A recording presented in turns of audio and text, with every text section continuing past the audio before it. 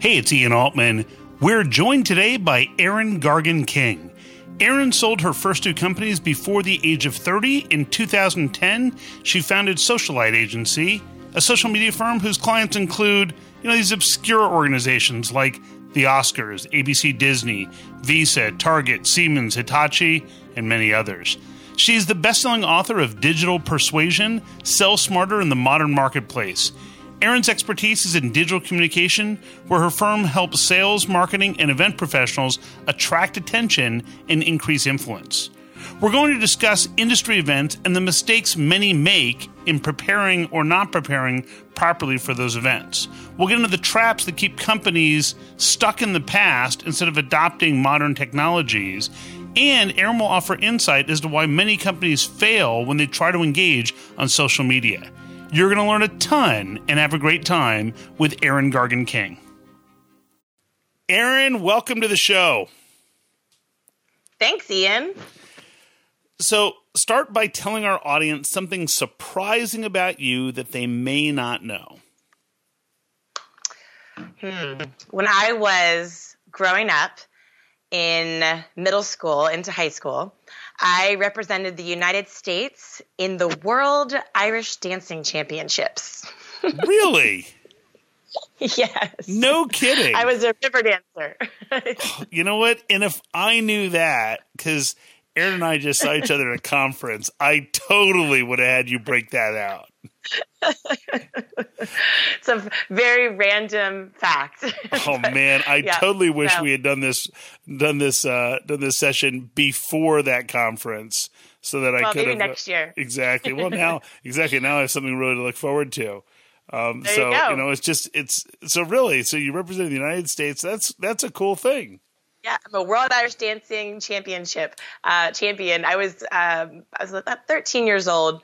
And went over to Ireland, and my grandfather, who had never traveled out of the United States, my grandparents are all immigrants from Ireland, he went out of the country back to Ireland and was there in the front row, and then he actually passed away shortly after, so it was a really special memory with him.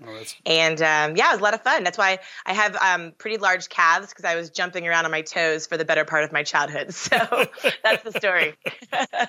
So, and how long did it take you to learn how to move your arms again? Because I always notice that type of dancing, they don't move their arms. Yeah.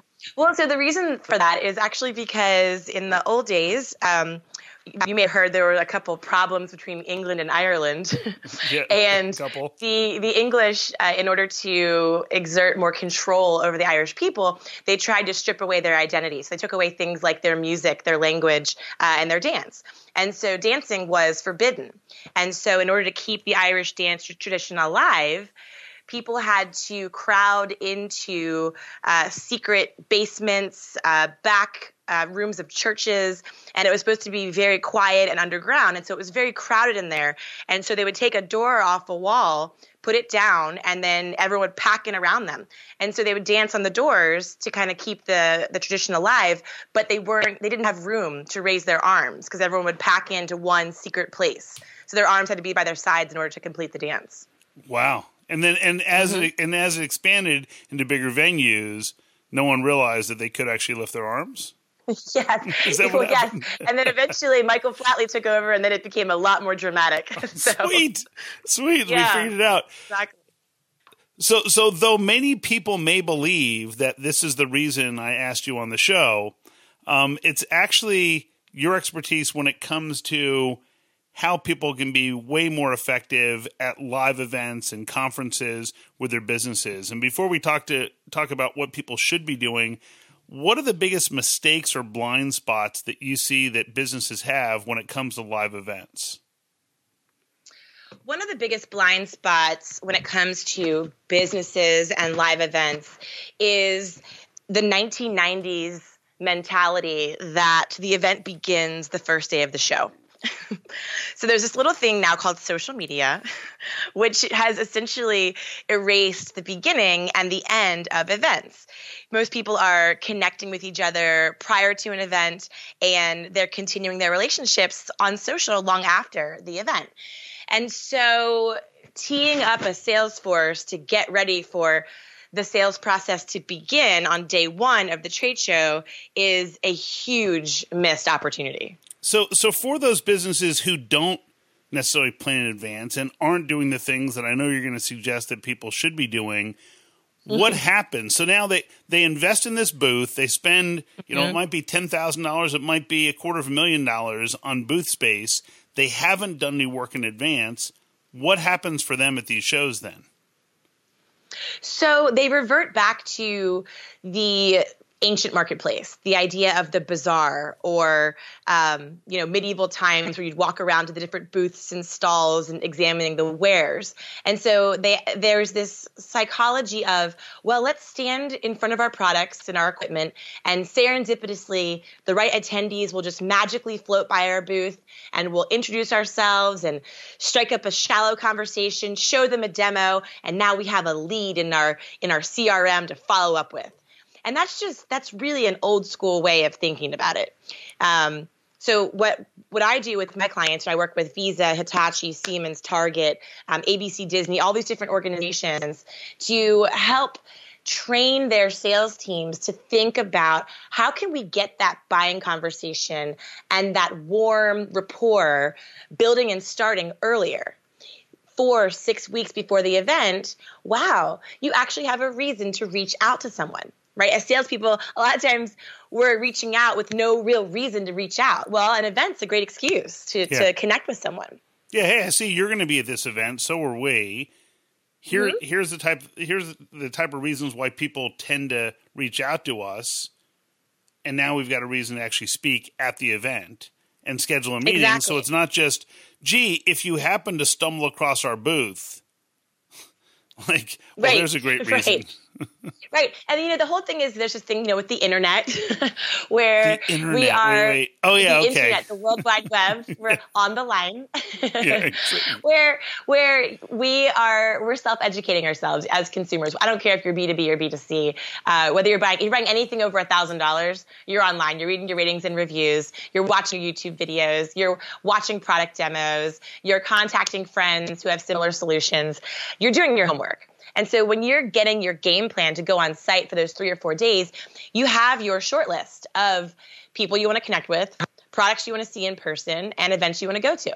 And so the goal of the sales rep, the modern sales rep around these events, is how do you get on that short list?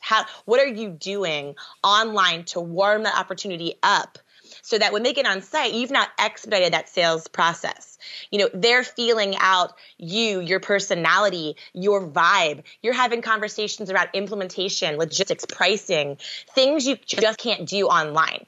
So if you're going to a trade show in 2018 and as a salesperson, you're going to offer an attendee something that they could have found themselves online, you really don't have the value that you could be having. So how can you offer something that they can't get on Google? That's really how you should think about your time at these trade shows. Yep. No, I love that. So what are some of the things, actually, before we even talk about what they should do, so we present these ideas and say, look, we should engage with people on social media in advance, start these dialogues, schedule meetings in advance.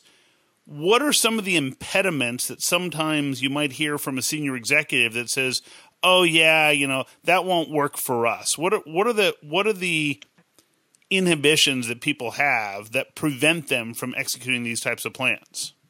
For some reason, because a lot of the senior executives of these legacy organizations have been in the business for 20, 30 years, particularly in really legacy organizations like healthcare, finance, not so much in technology as much, but some of the companies where, for example, I work a lot with Hitachi, where their leadership team has been there for 20 years. Just like anything else, you get stuck in your ways, you get comfortable. And if it worked last year, then if it's not broke, don't fix it. There's just this really hard mentality where they're just resistant to change because they don't maybe use it themselves. They don't use social themselves. They don't think about this kind of millennial generation, millennial mindset generation. Maybe if you're, 40, 45, 50, you're not a millennial, but you're spending plenty of time on social and plenty of time on mobile. So you have that same psychology of, hey, I want a frictionless experience. I want to be prepared and not waste my time. So a lot of times it's just they're just comfortable in their ways. And so one way that I like to address that with them is, okay, for example, let's say you're going to the Radiological Society of North America conference in Chicago, and your 50-person global sales organization is on the trade show floor, and they're tasked with selling CT and MRI machines, which start at $1 million. And they're selling these $1 million CT and MRI machines to hospital administrators and radiologists who are very educated, very analytical, and very discriminatory about how they're spending their time at this event. So they're spending 10 grand on the carpet. They're flying the team out. They're spending a couple $1,000,000 on this extravagant over-the-top sushi party at the Field Museum, the whole thing. I mean, all in, they're spending millions and millions of dollars. And then when they look to calculate the ROI of this investment, even in 2018 with so much data and trackability and software and tools and platforms, a lot of times they're still relying on the booth felt busy. We did X number of demos. We scanned X number of badges. But how does that map back to real revenue? And so the beauty about social is, we can track everything. So let's say, for example, you want to take your sales organization and you divide them up by territory. And you look at an exhibitor or an attendee list and you see where everyone's located. So each rep that has a territory in the United States or beyond knows pretty much what types of people are coming to this show. Now, why can't they reach out to them and start a relationship, seed the experience with some interesting infographics, videos, maybe even a discussion on a Zoom video call, and kind of begin the relationship. So when they get on site and they scan that badge, they now have that person as a socially sourced lead in their CRM. Now, post-show, when you're following up and you're writing contracts, you can trace that entire process from I reached out in advance of the show, I established rapport on site in person and added a value they couldn't get online. Post-show, within 4 to 6 weeks, we went through all 3, 4, 5 decision makers, got the deal done, and now it's an opportunity won in Salesforce. That's how you can attribute more of a social ROI or even an event ROI when it comes to how you're spending money around these trade shows. So that gets the old school guys leaning in and interested. They like knowing, why did we spend $5 million? Oh yeah, because we made 15. That gets them a little more excited to change. Yeah, so. I look back to in my prior businesses early on, and we would go to an event, and coming out of the event, people would say to me, "So, gee, how'd you guys do?" And I said, "You know what? Our team did fantastic. We have 15 opportunities that I think are really high probabilities to close." And you get some of the company like, that's nothing. We collected 700 leads. And I'm thinking to myself, you guys are idiots because you scanned 700 badges and we only scanned the badges of the people we actually cared about. So we had two different, every event would have two different systems for collecting people's information. So one was, these are highly qualified people with whom we want to do business. And these other people are people who, we're going to put them in a drip campaign, but they weren't really a good fit for today. And I think having that level of differentiation is something where old school people think, I just want to drive numbers to the booth. It's like, actually, if you're going to the event and you're doing the example you gave with the radiology people is, look, if you're selling $1 million devices, you need to have a couple of good successes at that event to have it pay for itself. And so how do you drive those before they get there? That's exactly right. And how many free smoothies were given away to get those badges scanned? I'll take a free smoothie for a badge scanned. Exactly. So the rock star top performer you're looking for in your sales organization isn't looking for a job right now. In fact, they are totally content crushing it for somebody else. The folks at Peak Sales Recruiting have discovered an approach so that those rockstar candidates will quickly discover that they're better off working for you than for somebody else. And if you've ever wondered what are the right questions to ask to know if I'm getting a great candidate or just someone who's going to be okay, well, they also have a sales interview guide available. You can learn more about Peak Sales Recruiting and get their free sales interview guide by visiting peaksalesrecruiting.com/Ian. What are some of the ways that we can attract people? Because one of the things that I guarantee people do is they go, oh, yeah, great. Yeah, we should use social media. And then what they do is they spam the heck out of people, or they hit them with what are just, overt self-promotion. And actually, they could use social media to drive people away than attract them to the booth. So what are some of the things that people should be doing to attract the right audience to their booth? So the reason that so many of us are such terrible communicators online, which of course we overestimate dramatically how persuasive we actually are online, right? The reason that most of us are not as persuasive or influential as we could be when we're communicating behind screens, whether it's social, email, or text, is because we have these empathy blockers in front of us. And there's actually a psychological term to describe this behavioral phenomenon. It's called the online disinhibition effect. And it says that because we can't see the person on the other side of the screen, we can't see them leaning in and smiling or leaning back and frowning. We don't have to answer to them in real time. A lot of times it's an asynchronistic response where you send a post and there's a lag time between the time you sent it and the time they can respond to it. So all these different factors of the digital communication environment essentially empowers us to behave in ways that we'd never be courageous or bold or maybe rude enough to behave in person. Some of the messages that we send on social media, we would never have the guts to say to someone's face in a trade show booth. We'd never be at a networking event and just walk up to someone and give a 30-second, show up and throw up elevator pitch to their face. But behind screens, we feel a little more emboldened to do so. So that's the baseline reason that most of our social media is not good. Now, the second thing to think about is the fact that most people in real life, we love talking about ourselves. Right? It feels good. Like areas of our brain light up talking about ourselves. It's a lot more fun. It's a known phenomenon, right? You look at the most classic books on digital persuasion, whether it's, Dale Carnegie or Robert Cialdini, all those guys. And the best way to be persuasive is to focus on someone else, right? Well, behind screens, we're on social media. We are completely focused on what we want to say. It's almost like we're showing up to our diary or our journal and just right? All over social media. And so I talk a lot about how if you can think about your social media as your camera, so on your phone. So you have two modes on your camera. One mode, you open your camera and it's facing outwards. It's facing, like if I have my camera right now and I was talking to you, Ian, it would have a very handsome photo of Ian Altman, right? Because it's facing out towards you. Well, unfortunately, with selfie mode, you push that little recycle button on your phone and it flips around and now you can see yourself, right? Now you can take selfies. Now you can focus on yourself. And so social media has taken that narcissism and put it into overdrive. So what we found is that people talk about themselves twice as much on social and online than they even do in person. So it's like putting fuel on this narcissistic fire. And that's why we're seeing all the social spam.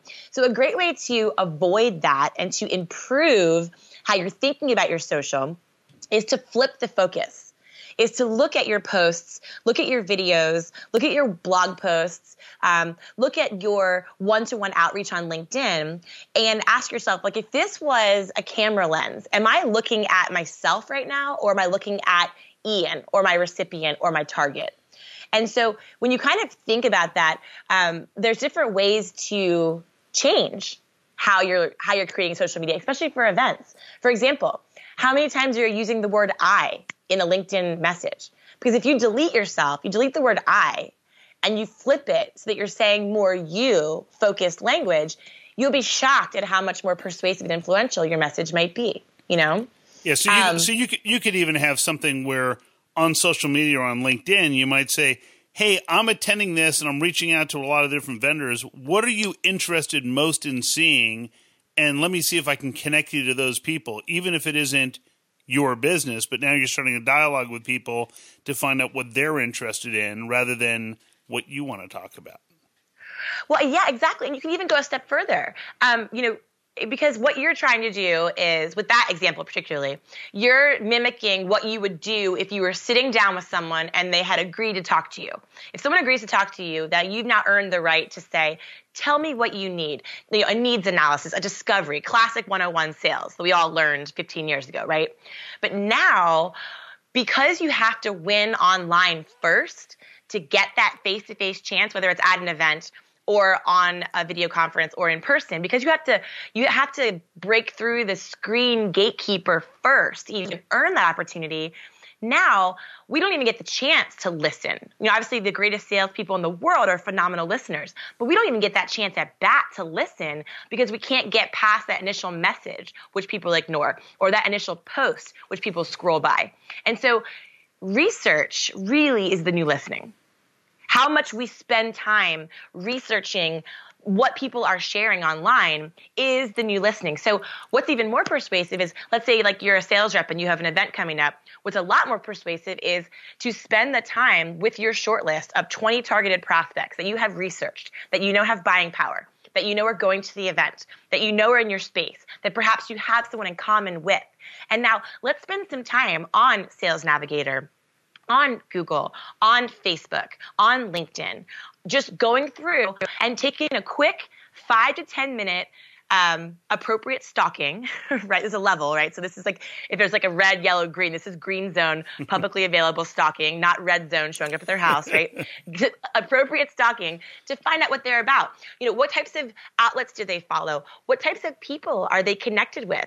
What have they posted about? Where have they visited? So you can get all this incredible information. Where have they worked in the past?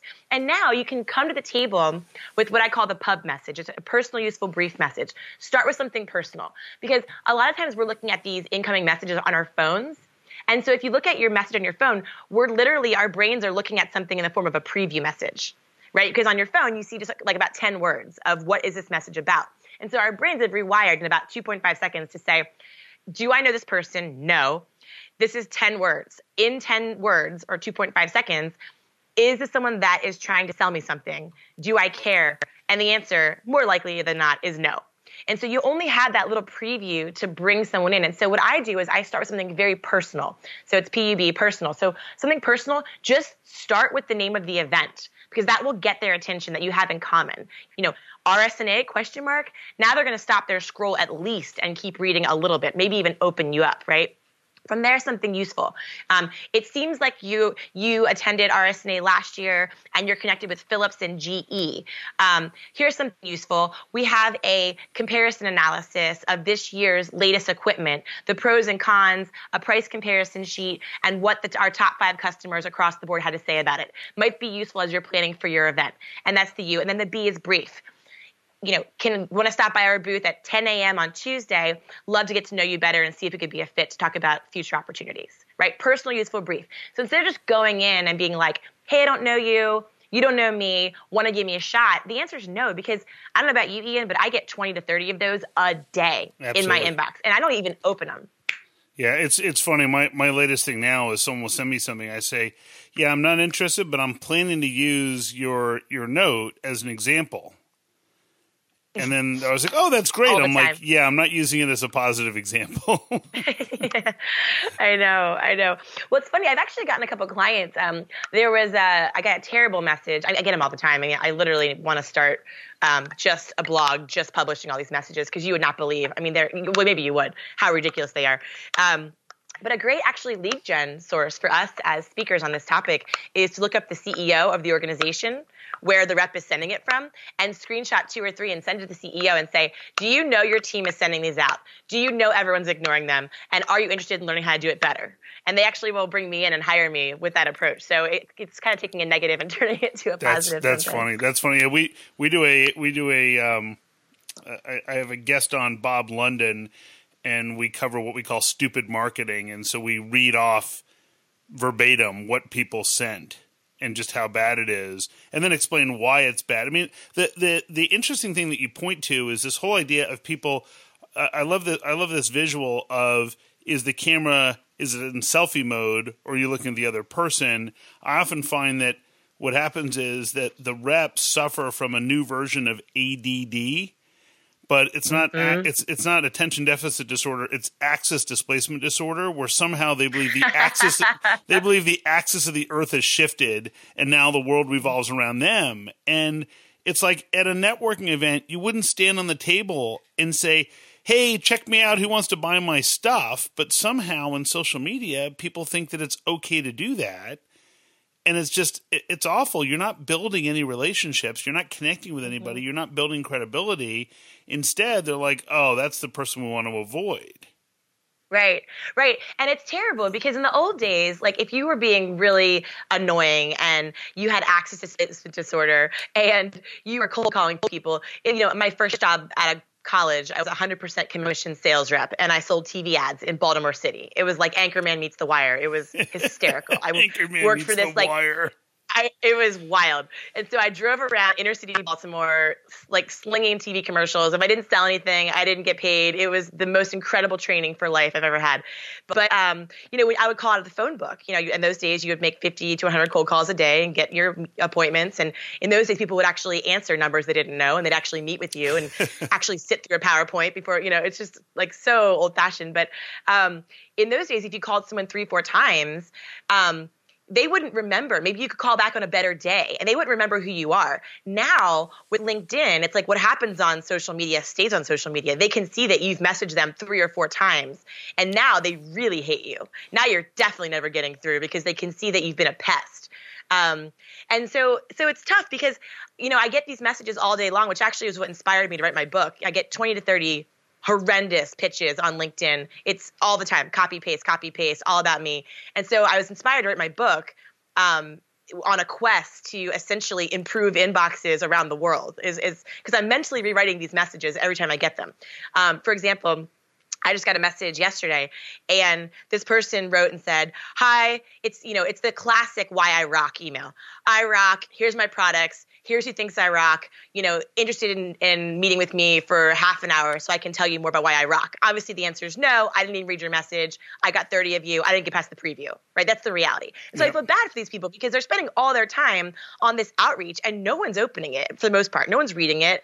I don't know you. You didn't look me up. And it's mind-boggling because I'm looking at this message and I'm thinking to myself, if you had taken 5 minutes, my entire life is on social media. My clients, my events, what I care about. I actually threw out a post the other day looking for a new app developer for this app idea that I have. I mean, you could have looked through everything that I have uploaded and come back and just said something like, "Oh, you're going to this event. Oh, I saw you liked this article. That must be interesting to you. Oh, I saw you follow this outlet. You're connected to this person. Oh, I saw you have a need for this app developer. I actually know a friend." There's so much information, all these golden nuggets that in the old days we'd have to listen for and pry for and get those diamonds out of the hard rock with sweat and blood and tears and guts. Now it's all presented to us on a silver platter. All we have to do is go find it. And that's why I say research is the new listening. Go find it and then come back to me with 2-3 sentences that just show that you took the time to make me a person, not a number. That's all you have to do. And then someone leans in and that reciprocity kicks in and we think, wow, that was nice. They took 5 minutes to look me up. I'll actually read their message, maybe even respond, maybe even check them out, maybe even give them a 15-minute video call. Yeah, and you know what? And it's so true as you say this. I had a LinkedIn message from somebody, I think it was yesterday, who said, "Well, have you ever considered writing a book?" It's like, well, you mean aside from the 2 best-selling books I've already written, like another one? Yeah, I actually am working on another one. But it was funny that, like, dude, all you have to do is look at my profile, and it says best-selling author in the profile. So it just tells me that all you've done is, there's an old saying that says, if you want to take something good and ruin it, give it to marketing. And so it's like someone in marketing says, "Oh, wait, we can automate all this." And it's like, look, just take that little bit of time to do a little bit of research up front, and your message can hit somebody dead on, as opposed to, man, it's just like, people feel like you're shooting at them. As opposed to, wow, they have something that's relevant for me. And I love that message of PUB, of personal, useful, and brief. It's really concise for people to understand. Mm-hmm. Well, it's funny you brought up automation, Ian, because there is, if you're a podcast junkie like I am, which I'm sure you are since you have your own, every time you turn around, the next podcast episode is robots are coming for all of our jobs. By 2020, Forrester Research says all salespeople will be dead, right? There's all these doom and gloom predictions every time you turn around. And while I think it's a little overhyped for most industries, there is some validity when you think about this automation, because if I'm getting copied and pasted messages, which mine is not always about the book, mine usually says, "Hi, Eric," which they think it says CEO, they think I'm a dude. So, and then I'm thinking, well, maybe it's like a typo. And then later, "Thanks, Eric," at the end, just to make sure they definitely have no idea who I am. With the automation, you look at this and you think, okay, so if you're copying and pasting, and a lot of times they'll hire someone, they'll outsource it to someone in the Philippines or Thailand to outsource, reach out to 100 people a day with this message and just change their name, if you can even get it right. And the reality is, AI and robots are doing brain surgery. I mean, Facebook created 2 robots that started eventually inventing their own language that the programmers couldn't even understand. They had to close them down. Like, artificial intelligence, I'm pretty sure if they can do brain surgery and drive cars, they can probably copy and paste a message. And so what is your value? Well, your value is the human experience. Your value is what you can't automate, like going back to our conversation about events. People don't go to an event to sit there and get blasted with a demo and facts and all these things they can get online. They come to an event to feel the vibe of a person. Do I trust this person? Do I like this person? Are they going to leave me high and dry when I sign this purchase order, or are they going to be with me through the end when I have problems? Do I like this company? Do I like the vibe here? Is everyone stressed out and dog eat dog, or is it a company that has a higher purpose, a social good, a moral conscience? I mean, they go to these events to get that face-to-face human connection that you can't get online. They don't go there to just be shouted at a bunch of facts and figures and stats that they can see on YouTube and they can see on your website. And so that's the differentiator I think that we have to think about as salespeople when we're looking at how we're using social and events, because they intersect so beautifully. And it's such a great reason to start a new opportunity. Absolutely. So, Erin, what's the best way for people to learn more about what you're doing, to connect with you? Because right now people are saying, man, she's got a lot of great information. I want to get more of it. Sure. They can visit my website. It is eringarganking.com, ERINGARGAN King, KING.com. And we will, of course, have all that information in the show notes, and I would encourage you to reach out to Erin on social media. She is incredibly present online and only more impressive in person. Thanks, Ian. You rock. Thanks for having me. This is a lot of fun. No, thanks for sharing all of your wisdom. And like I said, we'll include everything in the show notes. If you ever have a chance to see Erin speak in person, treat yourself to it. She's fantastic. Let me give you a quick 30-second recap of the key items you can use and apply from this episode. First, don't revert to old methods. Shift to modern marketing where you can track everything. Instead of shouting or pitching to your market, use social media to listen to their conversations. Then you can share information using the PUB formula, sharing information that is personal, useful, and brief. I appreciate you for taking the time to share your reviews if you feel we've earned one on iTunes. It really helps for others to find this podcast. If there's a topic you'd like for me to cover or a guest we should have on the show, drop me a note to ian@ianaltman.com. Have an amazing week, add value, and grow revenue in a way everyone can embrace, especially your customer.